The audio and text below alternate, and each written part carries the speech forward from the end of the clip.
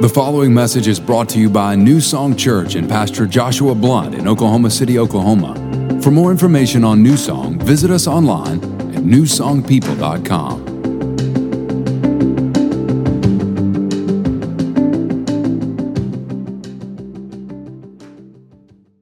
Okay, turn to your neighbor and say, we're going to Bible school this morning. Okay. So we're going to slow things down just a little bit. Now, we're not going to slow jam level, okay? So it's not going to be a slow jam, but we're going to slow enough because I think it is imperative for us to understand what God wants us to see as we look at the I am, as Jesus saying, I am the resurrection and the life. Pastor Josh and Sarah has done a phenomenal job about talking and telling us and teaching us about the other I am. So today, we're going to delve into I am the resurrection and the life. So, the first thing that I want us to do is I want us to look at the nature of resurrection. It is important for us to understand the backdrop of what Jesus means when he says, I am the resurrection and the life. So, the first point that I want to make is a non-controversial point. It should be simple and easy, and everybody should accept it. If you don't, come to discipleship class. Okay. So, here's the first statement. Without death, there is no need for resurrection. Without death, there's no need for resurrection. So resurrection has to become a thing or experience because of the fact that there is death. So that's non-controversial. We accept that. So in order for us to have a fuller appreciation of resurrection, we have to look at death. Okay? We kind of have to look at death in order for us to have a full appreciation of the resurrection. So, if you can go to Genesis chapter 2, verses 16 and 17. And so the Bible reads, And the Lord God commanded the man, You are free to eat from any tree in the garden, but you must not eat from the tree of the knowledge of good and evil, for when you eat from it, you will certainly die. So that is the first time we see death, or we see the idea or the concept of death introduced, and that's in Genesis 16 and 17. And it speaks to two different types of deaths. The first one is physical. Later on, Adam and Eve died. They're no longer with us. They don't exist on this earth anymore, so they died physically. But how many of us know that when they ate of this fruit, they did not die immediately, physically? They were not taken out of this earth.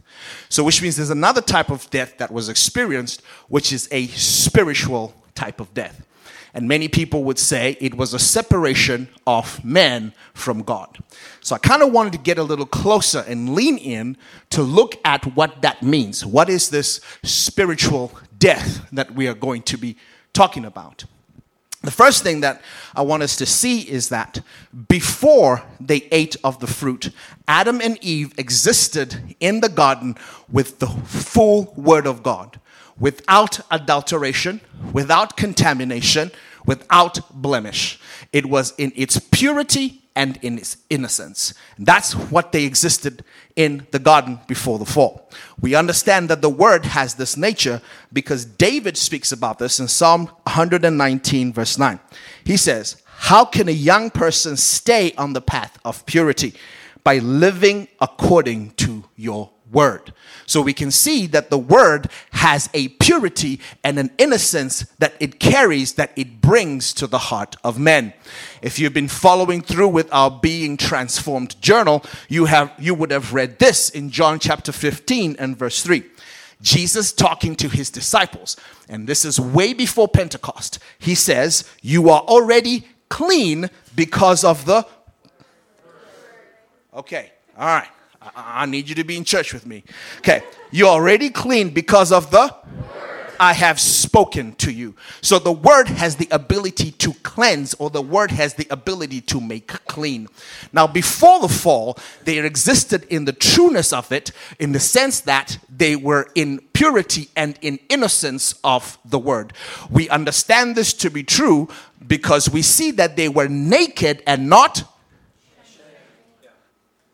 I got 15 people in church. I need that number to kind of go up. Okay. They were naked and not Okay, so that means that what they knew, everything that they did, everything they understood, everything they spoke was as a result of what God had told them, as a result of the word of God and nothing else. When they ate of this fruit, the spiritual death that they experienced was a contamination of the innocence and the purity of the word. So now that they are naked and they have eaten of this fruit, they experience something they have not experienced before, which is shame. So that's the contamination that we see. So Adam has the confidence to name the animals, and whatever it is he called the animal, it was. He eats of this fruit. No longer does he exist in just faith. Now also comes fear. Now also comes doubt. Now also comes a self-awareness of his flaws, because the word had been contaminated. So we understand this death is that you are now existing in a place where the flesh has a pull on you to go into a place of darkness. And so death then is that pull that contaminates the truth of the word, that contaminates the purity and the innocence of the word. And what gives power to death is sin. Okay, that's the second point. What gives power to death is sin. So without sin, death has no power. Death has no strength. So we understand that sin gives power to death. Without death, there would not have been need for resurrection. Resurrection only exists because there is death, which gets its power from sin. Okay, so resurrection is a direct response to sin. So we understand if they had not sinned, they would have not died. And so there's a problem that needs to be solved, and this is when Jesus comes onto the scene. So Jesus is known as the second Adam. Okay? He's known as the second Adam. He exists in the purity and the totality of the word of God because he is not born out of a man's decision or out of two people getting together and then him being birthed. He is birthed out of a spoken word from God, just like Adam and Eve were born out of a spoken word from God. You following with me? Okay, so Adam and Eve are not born because two guys decided to go to Chick-fil-A and have a Chick-fil-A moment like Pastor Josh and Sarah has spoken to us. That's not what happened. God spoke the word, Adam and Eve were. So they existed in the purity and the innocence of the word because they were a spoken being from God's spoken word. Jesus is exactly the same. He is not born out of the will of men, but born out of the spoken word of God. So he also exists in the purity and the innocence of the word of God. He is the completeness of the holiness of God without sin, and importantly, without a sin nature. So because he's without a sin nature, he is walking in purity and innocence and no sin. So no sin means that death does not have authority over him. You're tracking with me? The power of death is sin, and Jesus does not have sin. So he says in John chapter 10 verse 18, no one can take my life from me. Right? He is the only one who can say that because he is without a sin nature. So he says, I sacrifice it voluntarily, for I have authority to lay it down when I want to, and also to take it up again. For this is what my Father has commanded. Okay, you're tracking with me. So Jesus has a problem. Okay, this is Jesus's problem. He has not come on this earth to just live a righteous life. He actually did not come on this earth to live. He came on this earth to die. But because he is without sin, death does not have authority over him. So how is he going to accomplish death? This is your redemption. This is where you get excited. So what he did was he took your sin and my sin, and the Bible says he became sin. So now that he has become sin, death has an opportunity to take him out. So how he lays down his life is by taking on your sin and my sin in order for death to have an opportunity. So now that death has had this opportunity, what death doesn't realize is that he has just played a trick on death. Because the sin that takes him out is not his sin, but your sin and my sin. So when he goes down to Sheol, he still has the authority because he exists in the purity and the innocence of the word of God. So that means he's without blemish, without spoil. He's complete holiness when he goes down to Sheol. And the Bible says he stripped the power off of the devil when he went down to Sheol because of that innocence. So two things happened. Number one, your redemption was made true because death took out Jesus, and in so doing, it got its wage for your sin and my sin, and we don't need to pay that bill again. And then number two, it showed that the authority of life exists in Jesus because he is without blemish and without spoil. So he is the word of God incarnate, and he makes the declaration, I am not just a resurrector of men. He's not just a resurrector of men. He is the resurrection because of the fact that he is the word of God in its purity, without blemish, as it was supposed to be at the first time of creation in Genesis. Are you tracking with me? So he is the resurrection, not the resurrector of men. Because if he is the resurrector of men, every time I ask for a resurrection, it has to take place. Because if it doesn't, it means he's failing at being a resurrector. But he is the resurrection, meaning that resurrection only happens if it is to the glory of God. So my cousin Joe did not get up from his deathbed and went on to die, and I prayed for his resurrection. It didn't happen not because of my faith, but because there was no glory to God for his resurrection. It was there to minister to my emotion, but not to the glory of God. So he's saying, listen, I am the resurrection, and so then resurrection will happen, and sometimes it won't happen in our immediate eyes. So that's what he means when he says, I am the resurrection and the life. So Paul then says, 1 Corinthians 55 and 57, O death, where is your victory? O death, where is your sting? For the sin is the sting that results in death, and the Lord gives sin its power. But thank God, he gives us victory over sin and death through our Lord Jesus Christ. So that's the nature of resurrection. So now we want to look at the need for resurrection, where he makes this declaration in John chapter 11, verse 1 to 46. Now, I'm not going to read it because I have a long way to go and a very short time to get there. So bear with me. Okay, so this whole thing that happens in John chapter 11, verse 1 to 46 is a setup. And I'm going to kind of set it for you. So Lazarus is sick, and Lazarus is the brother of Martha and Mary. And so when they realize that Lazarus is sick, they send forth word to Jesus and say, hey, Lazarus is sick, we need you. And the Bible says, Jesus says, this sickness shall not end in death. And he waits 2 days. And then he talks to his disciples and he says, hey, we need to get up and go to Judea. And the disciples go, when they're trying to kill you over that side, why should we go back there? And he goes, well, because Lazarus is sleeping. And they're like, well, surely he can wake up. You know, when we sleep, we eventually wake up. Then he says, okay, he's dead. And then they go, okay, so let us all go die with him. Because those rebels are all going to kill us when we get there. So we might as well go and die with the guy. So he gets there, and when he gets there, Martha is the one who runs out to him first. Says, Lord, if you had been here, my brother would not have died.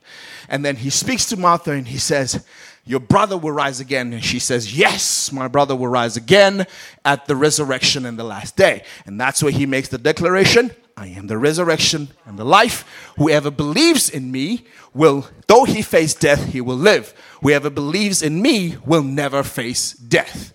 And then she says, yeah, I believe that you are the Messiah, the one who is to come. She goes and she grabs Mary. Mary comes onto the scene, weeping and crying along with the Jews that come along with her. And they cry and weep, which touches the Lord's heart. He then says, okay, where have you laid this man? And so he goes to where the tomb is. And when he gets there, he says, roll the stone away. And then Martha says, there will be a bad smell if you are going to do that. And then Jesus says, did I not tell you? Did I just not tell you? And then he speaks to the dead man. Lazarus come forth. Lazarus comes out. Some of the Jews believe and some don't. Okay? That's the summary of what we're looking at. So the whole thing to me is a setup with all the players that are there. Now, who's watched the movie Vantage Point? One. Forrest Whitaker. 1%. Man, I thought 11 o'clock would just be awesome. There was like 2 in the Saturday night and 5 in the first and 1. Okay, anyway. So Vantage Point, it's a good movie. You should watch it. Now, I don't know, when I watched it, I was not fully critical of movies in the moral sense of it. So I don't know whether it's clean or not, but it is a very good movie. So the thing is with Vantage Point is there is this scene, an explosion happens, and so it goes through various characters that are associated with what's happening and how it affects their life and what decisions that they make and all that based on that one thing. So it always comes back to the beginning and then it takes you through the different people. So we're going to do it Vantage style today. Okay? You with me? All right. So Martha. Martha is the first character that we're going to look at. So Martha knows that the brother is sick. And so she does what is right because she has an understanding of who Jesus is. She knows who Jesus is. If Jesus is here and my brother is sick, Jesus can heal Lazarus and Lazarus will be well. So her theology and her understanding is right. So when the word is sent forth to Jesus, this is what happens. Jesus does not immediately get up and run over to Martha so that he can heal Lazarus. He actually waits 2 days because, again, it's a setup. He has everything all played out and what's going to happen. But Martha goes into that waiting period during that time frame. So in that time frame, she's leaning on her understanding that, man, surely Jesus is going to come and he's going to bail my brother out and everything is going to be okay. Have you been there? Where you're praying and you're believing God for your breakthrough. You're looking at the mom that you love and it looks like life is passing away and you're believing that God is going to heal her. Have you been there where you're believing God that, man, I'm surely not going to be evicted because then I pray because I believe Jesus is able and you believe rightly so that he is able and you're praying and you go through this moment of nothing. And after that moment of nothing, the thing that you feared happens. And that's what happens to Martha. The thing that she feared happens. But you see, Martha has this theological, correct understanding of things. And you can see that she begins to lean on it. Because she runs over to Jesus and reiterates her understanding. If you had been here, my brother would not have died. So her understanding is correct. And then Jesus says, this is where you see it's just the understanding. Jesus says, your brother will rise again. And then she speaks theology. Yes, he will rise again at the resurrection and the last day. That's her understanding. But Jesus is talking something differently. And then Jesus then says the statement, I am the resurrection and the life. Instead of saying, Jesus, what do you mean you are the resurrection and the life? She does this. She goes back to theology and says, yeah, you are the Messiah, the one who is to come. She answers that statement with the theological question, this theological statement that is totally unrelated to what Jesus has said because she's leaning on her own understanding. You see, here's what the Bible says. The Bible says in Proverbs chapter 3 and 5, trust in the Lord with all your heart and lean not on your own understanding.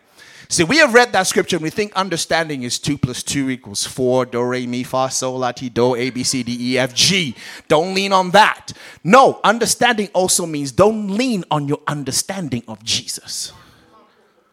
Don't just lean on your understanding of Jesus. So what she has is a deadness of understanding. So this thing that is devastating her so much, what she does is she leans on her theology. She leans on her understanding, which is what God is saying. Don't just lean on that understanding. Because you see, the thing about us is we think we are right. We think we're always right. Proverbs chapter 21 and verse 2. A person may think their own ways are right, but the Lord weighs the heart. We always think we're right. With this virus, masks, I'm right. No masks, I'm right. Vaccination, I'm right. Don't vaccinate, I'm right. The Republicans should be the one in power, I'm right. No Democrats, I'm right. Our opinions and our thoughts about things, I'm right. And I look at it and I look at people and I go, how in the world could you think any different? How in the world could you see differently? Because I'm right in my own mind. And then this is what we do. I talk to people that are like-minded, that think the same way. And they go, yeah, you're right. And I go, yeah, I know I'm right. I am. And then there's a separation of those that think that way. And me and my group, we think this way. And we're looking at those and going, what is wrong with these people? But this is what the Bible says. We know in part. The information, the data, everything you know is a small, minute part of the whole thing. And so when we lean on our understanding, we lean on the confidence of the theology that we have, and we think, yeah, that's what I have. I'm right. And that causes us not to listen. That causes us not to hear. This is what Matthew verse 10 and 41 says. Whoever welcomes a prophet as a prophet will receive a prophet's reward. Whoever welcomes a righteous person as a righteous person will receive a righteous person's reward. So ministers are standing up here trying to tell you something, but you cannot hear because you're not receiving them as ministers that can speak into your life. So you don't receive it. It's just Pastor Josh. What else can you tell me now? Been following the guy for 5 years. I've heard it all. So when he comes and he ministers, you hear nothing because you didn't receive him as a teacher who can speak into your life. So you missed out on his reward. So here is Martha missing out on the reward of the declaration that he's given that I am the resurrection and the life. Because she keeps leaning on her theology. How do I know? Because even when Jesus begins the miracle and he says, remove the stone, she's like, hey, hold on. It's going to smell. Do you know that it's going to smell, Jesus? And that's what we do when we lean on our own understanding. So here's this. Everything that you think you know and that you think is absolute truth, have the humility to know Jesus still wants to resurrect your understanding so that you can move to the place of resurrection. And the place of resurrection is to have the word in its purity and innocence without blemish. Because in our own understanding, it is easy for me to hate. Simply because somebody does not see what I see. Simply because somebody does not have the same experience that I'm having and does not understand it. I don't want anything to do with you. Evildoers. Those very same evildoers are the sheep that he has called you to minister to. So now, Martha, what are you going to do? And Mary is the second one. You see, Mary's like Martha, having the correct understanding, so she sends the word just like Martha did, because the Bible says the sister sent the word to Jesus. And she has a similar experience in that she's believing that Jesus is going to come. Now, do you remember Mary? Luke chapter 10. The Bible says she did what? She sat at the feet of Jesus. And Martha's out there doing the dishes. Martha goes, hey, Jesus, can you just tell her at least to bring the soap out or something instead of just sitting at the feet of Jesus? And what does Jesus say? Hey, Mary has chosen what is right. So who would you have expected to be the first to run to Jesus? Mary. But she doesn't, because this has rocked her faith. The thing that has happened before her eyes, where she believed that Jesus was come and heal Lazarus, causes her to stay at home. The Bible says Martha ran, Mary stayed. And she's staying because her faith is rocked. Does this thing even work anymore? Mary, Are you still praying? You're done with praying because you didn't experience the breakthrough as you thought it would happen. You don't read the Bible anymore. You're sitting there in the anguish of the experience that was before you. It's Lazarus. It's Lazarus. He's the one whom Jesus loves. He's the good guy. I mean, if someone's going to die, kill a drug dealer or someone, but not Lazarus. Not Lazarus. And so she's feeling that anguish, just like we would feel. My dad, the father of our home, the one who has kept us together, the minister of truth, and he dies. My son, you could see the life that was in him. You could see the trajectory of where he was going to, and now he's gone. And Jesus, you didn't step in, and you stopped to pray. You stopped to believe. And now there's the deadness of faith. Is Jesus really even a thing? Does this thing really even work? What are we doing? Is there a God? Am I a Christian? What do I know? And you give up. And it is expressed in your body. And your body even begins to start eating on the inside of you. But here's the thing. Martha goes to Mary to say, hey, Jesus is asking for you. So I want to speak to you, church. There are Marthas in this house that need to be going to Mary and saying, hey, listen, Jesus still asks for you. Jesus still asks for you. You see, the deadness of faith, whether you believe or not, does not negate that Jesus is the resurrection and the life. He does not need your faith to be who he is. You need your faith for that to function for you. And so Mary comes. And when she comes, the Bible says she got up quickly because then she realizes, yes, Jesus still wants me. Jesus is still there. And she gets there and she weeps. Some of you, it's time to just weep in faith. And she weeps and she cries. And the Bible says Jesus himself was filled with the hurt for her, filled with anguish in his spirit for what was happening to her. Here's what somebody needs to hear. Even though you've experienced loss, it doesn't stop Jesus caring about you. Jesus still cares. And so what Mary's about to witness is to see that he is the resurrection and the life to her faith, that she would believe again. And so she's the same one that later on runs with the alabaster box and breaks the oil and anoints Jesus with the oil and washes Jesus with her hair. Because her faith is restored because he is the resurrection and the life to faith. Then there's the disciples. I love the disciples. I see me as the disciples. See, here's the disciples. They have absolutely no clue what's going on. I mean, Jesus speaks metaphorically, huh? He speaks plainly. What you saying now? They still don't get what's going on. And this is what he says to them. He says, it's a good thing that I wasn't there, because if I was there, I surely would have healed Lazarus and he wouldn't have died. But it is good for you that this has happened, because I'm going to take you with me, and now you're going to see the glory of God so that you might believe. What? Disciples? Believing? Stop for a minute. John chapter 2. These are the same ones that said, hey, we have met the Messiah.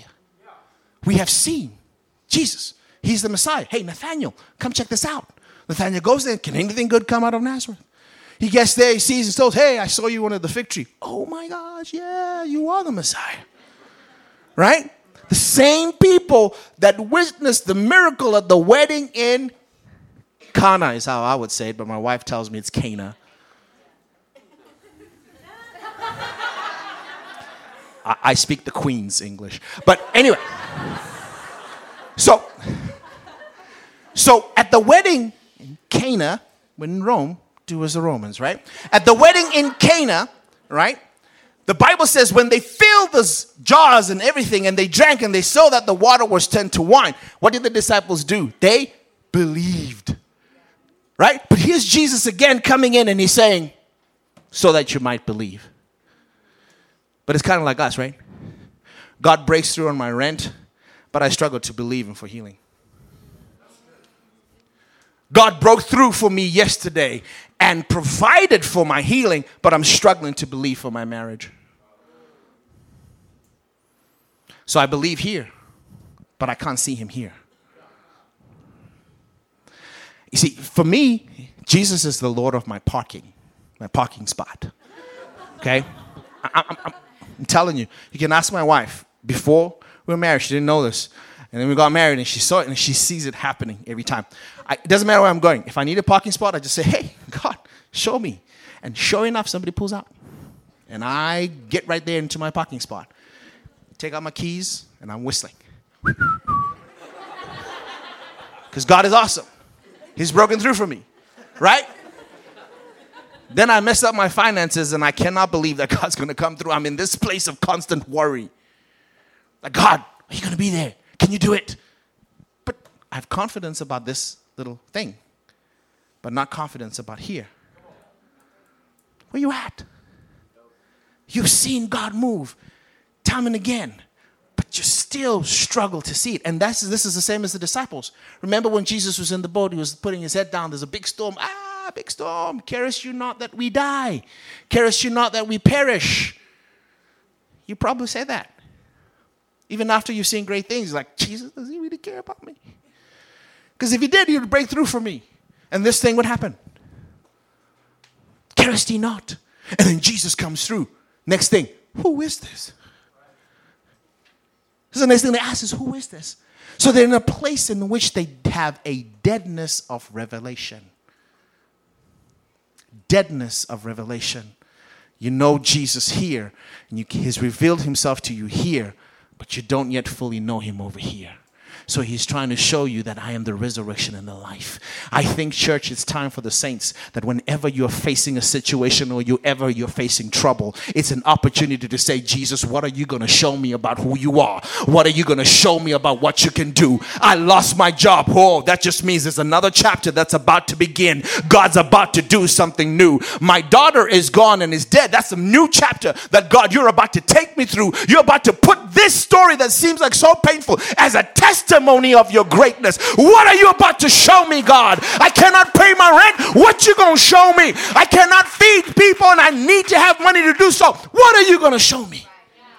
So every problem, every struggle, every situation and circumstance you're facing, look at it this way. It's time for a revelation of Jesus.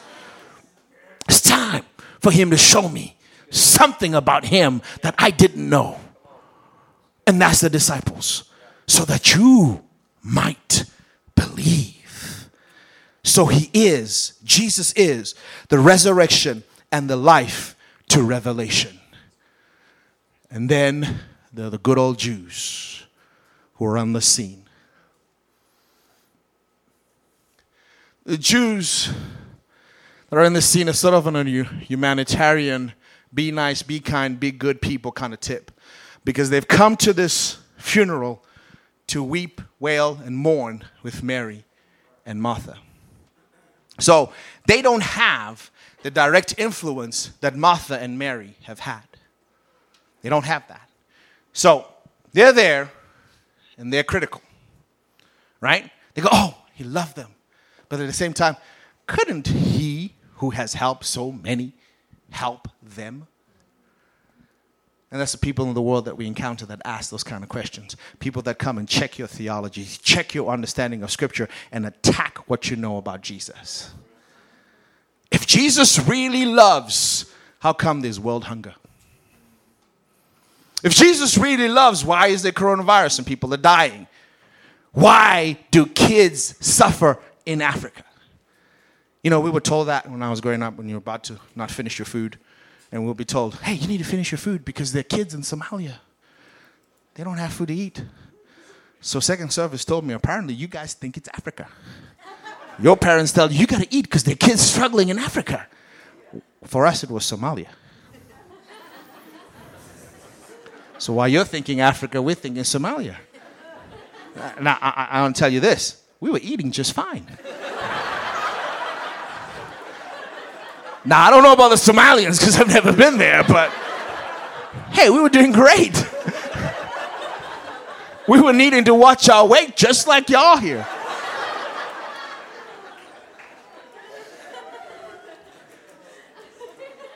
So you face the criticism of the Jews, where they come and question the authenticity of the thing that you believe, and they point to the things that are happening or not happening in your life as evidence as though faith or Jesus or this whole thing is terrible. Man, look at me. I don't believe God, but look at all the wealth that I have amassed. Look at all the riches that I have. I got 15 houses, but you can only live in one. I got 20,000 cars. You can only drive. And they see this abundance as a result of God doing great things. Now, this is not in your notes, but I want you to write this down. Healing is not evidence of faith. Provision is not evidence of faith. It is evidence of God's power. Works is evidence of faith. Healing is not the evidence of faith. Provision is not the evidence of faith. It is the evidence of God's power. Works is the evidence of faith. See, when you pray and somebody gets healed, you have faith for the thing and God shows his power. A person who walks in faith does the work of the Lord because they have faith. That's why James says, if you show me your works, I will show you whether your faith is dead or alive. So we have then put this thing into this box. If I don't see a miracle, it's only because there was a lack of faith. But the truth of it all is sometimes the miracle isn't happening because it only has to happen if it glorifies God. And sometimes we desire a miracle for our own selfish gratification. So when you don't see healing, that does not mean there was a lack of faith. But when you don't see works, there definitely isn't faith. Think about that. You're sitting here, you're angry about abortion, but you don't do anything. You have no faith. All you do is languish in anger about it. Vote this guy out and vote this one in and things will change. Man, there have been so many people that have held different offices. Abortion still abounds. You don't do embrace grace at all. But you're angry. Killing babies. How dare they? But you do no works towards that which God is causing your heart to grieve for. And you have no works. You have the gift to communicate the word of God. But because you believe you don't have a platform, you shut up. Instead of believing God for a platform. So you have no works. That shows a dead faith. And the only thing that you want to believe God for is provision. Give me more money. Help me pay the rent. Help me to find love. You want to believe God for the instances that only show his power. If you are living a life of faith, you will do work. Not a job, work. That means you will do the thing that you are passionate about, that God has placed in your heart for you to be passionate about. That is what you will put your hands to do because you have faith. So when people question happenstance and incidences in their happening or not happening as whether faith exists or whether God is good, you're missing the whole point. Because remember, he's not just a resurrector of men. He is the resurrection and the life. And so the Jews needed this to believe. They needed this to believe.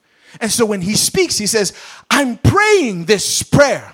And I'm saying these words to you, Father. I don't say them for me. I don't say them for my benefit. But I say that everybody around here can hear this word because faith comes by hearing. And so they need to hear this word. And so he declares, Lazarus, come forth. so that the Jews would also believe. And guess what? They did, but they also had some who didn't. Because belief is not your responsibility or my responsibility for somebody else's belief. It is their own. The mandate for you and me is to do the work that God has put in our hands to do. So the deadness of belief. We've got a world just grappling, saints. Grappling. Division in our world. And it's not just in your immediate vicinity. It's in the world. Because of a lack of belief. And we sit here and we hear this word and we hear this word and we hear this word. And some of us, we just get fat and fat and fat and fat because we never have a place to release what we're hearing. You got to find your work. What we do here at New Song is to try everything that we can in order to provide an avenue and grounds for which you can exercise the gift. But this is not the be-all and end-all. What is your work that shows your faith?